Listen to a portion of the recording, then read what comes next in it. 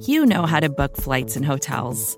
All you're missing is a tool to help you plan that unbelievable travel experience. That's why you need Viator. Book guided tours, excursions, and more in one place. There are over 300,000 travel experiences to choose from, so you can find something for everyone. And Viator offers free cancellation and 24/7 customer support for worry-free travel. Download the Viator app now and use code Viator10 for 10% off your first booking in the app. Find travel experiences for you. Do more with Viator.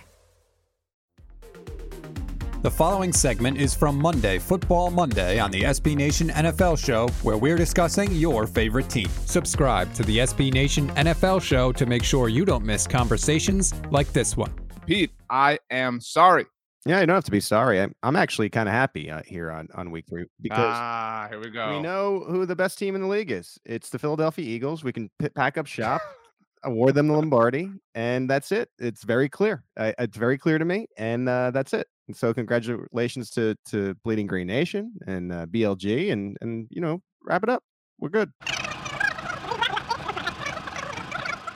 The Philadelphia Eagles, huge win, 24-8 victory over the Commanders. All 24 points coming in the second quarter. Nothing in quarters 1, 3, or 4.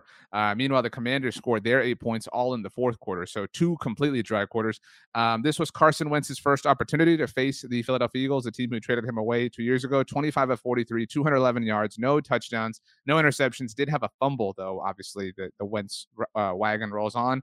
Jalen Hurts, 22 of 35, 340 yards, 3 passing touchdowns. Devontae Smith, this was kind of the Trevor Lawrence, Devontae Smith breakout week, that you've been kind of waiting on, as a football fan. 8 catches, $169 a score. AJ Brown had another score. AJ Brown looks so much like T.O. to me in a Philadelphia Eagles jersey. I mean, he's a monster. And I think this game was about answering questions because the Eagles coming into the year, they were wondering who Jalen Hurts was, and the answer right now is one of the best players in the NFL. And what makes the team so scary is they are killing the other side. When it comes to defense, they're one of the scariest defenses in the NFL. They're killing the quarterback. I don't want to cop out for Carson Wentz, but he just was getting drilled all game. The Commanders' offensive line could do nothing against the Eagles, and their secondary is scary. They're a team that you don't want to play.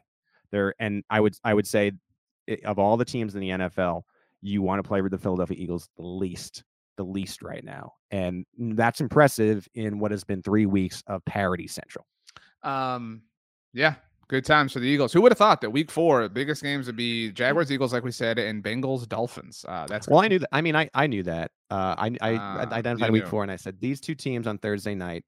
I know the Dolphins are going to be undefeated, and I know the Bengals are going to be looking for that second win.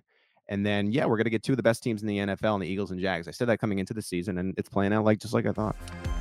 You can hear the rest of this conversation by subscribing to the SB Nation NFL Show wherever you get your podcasts.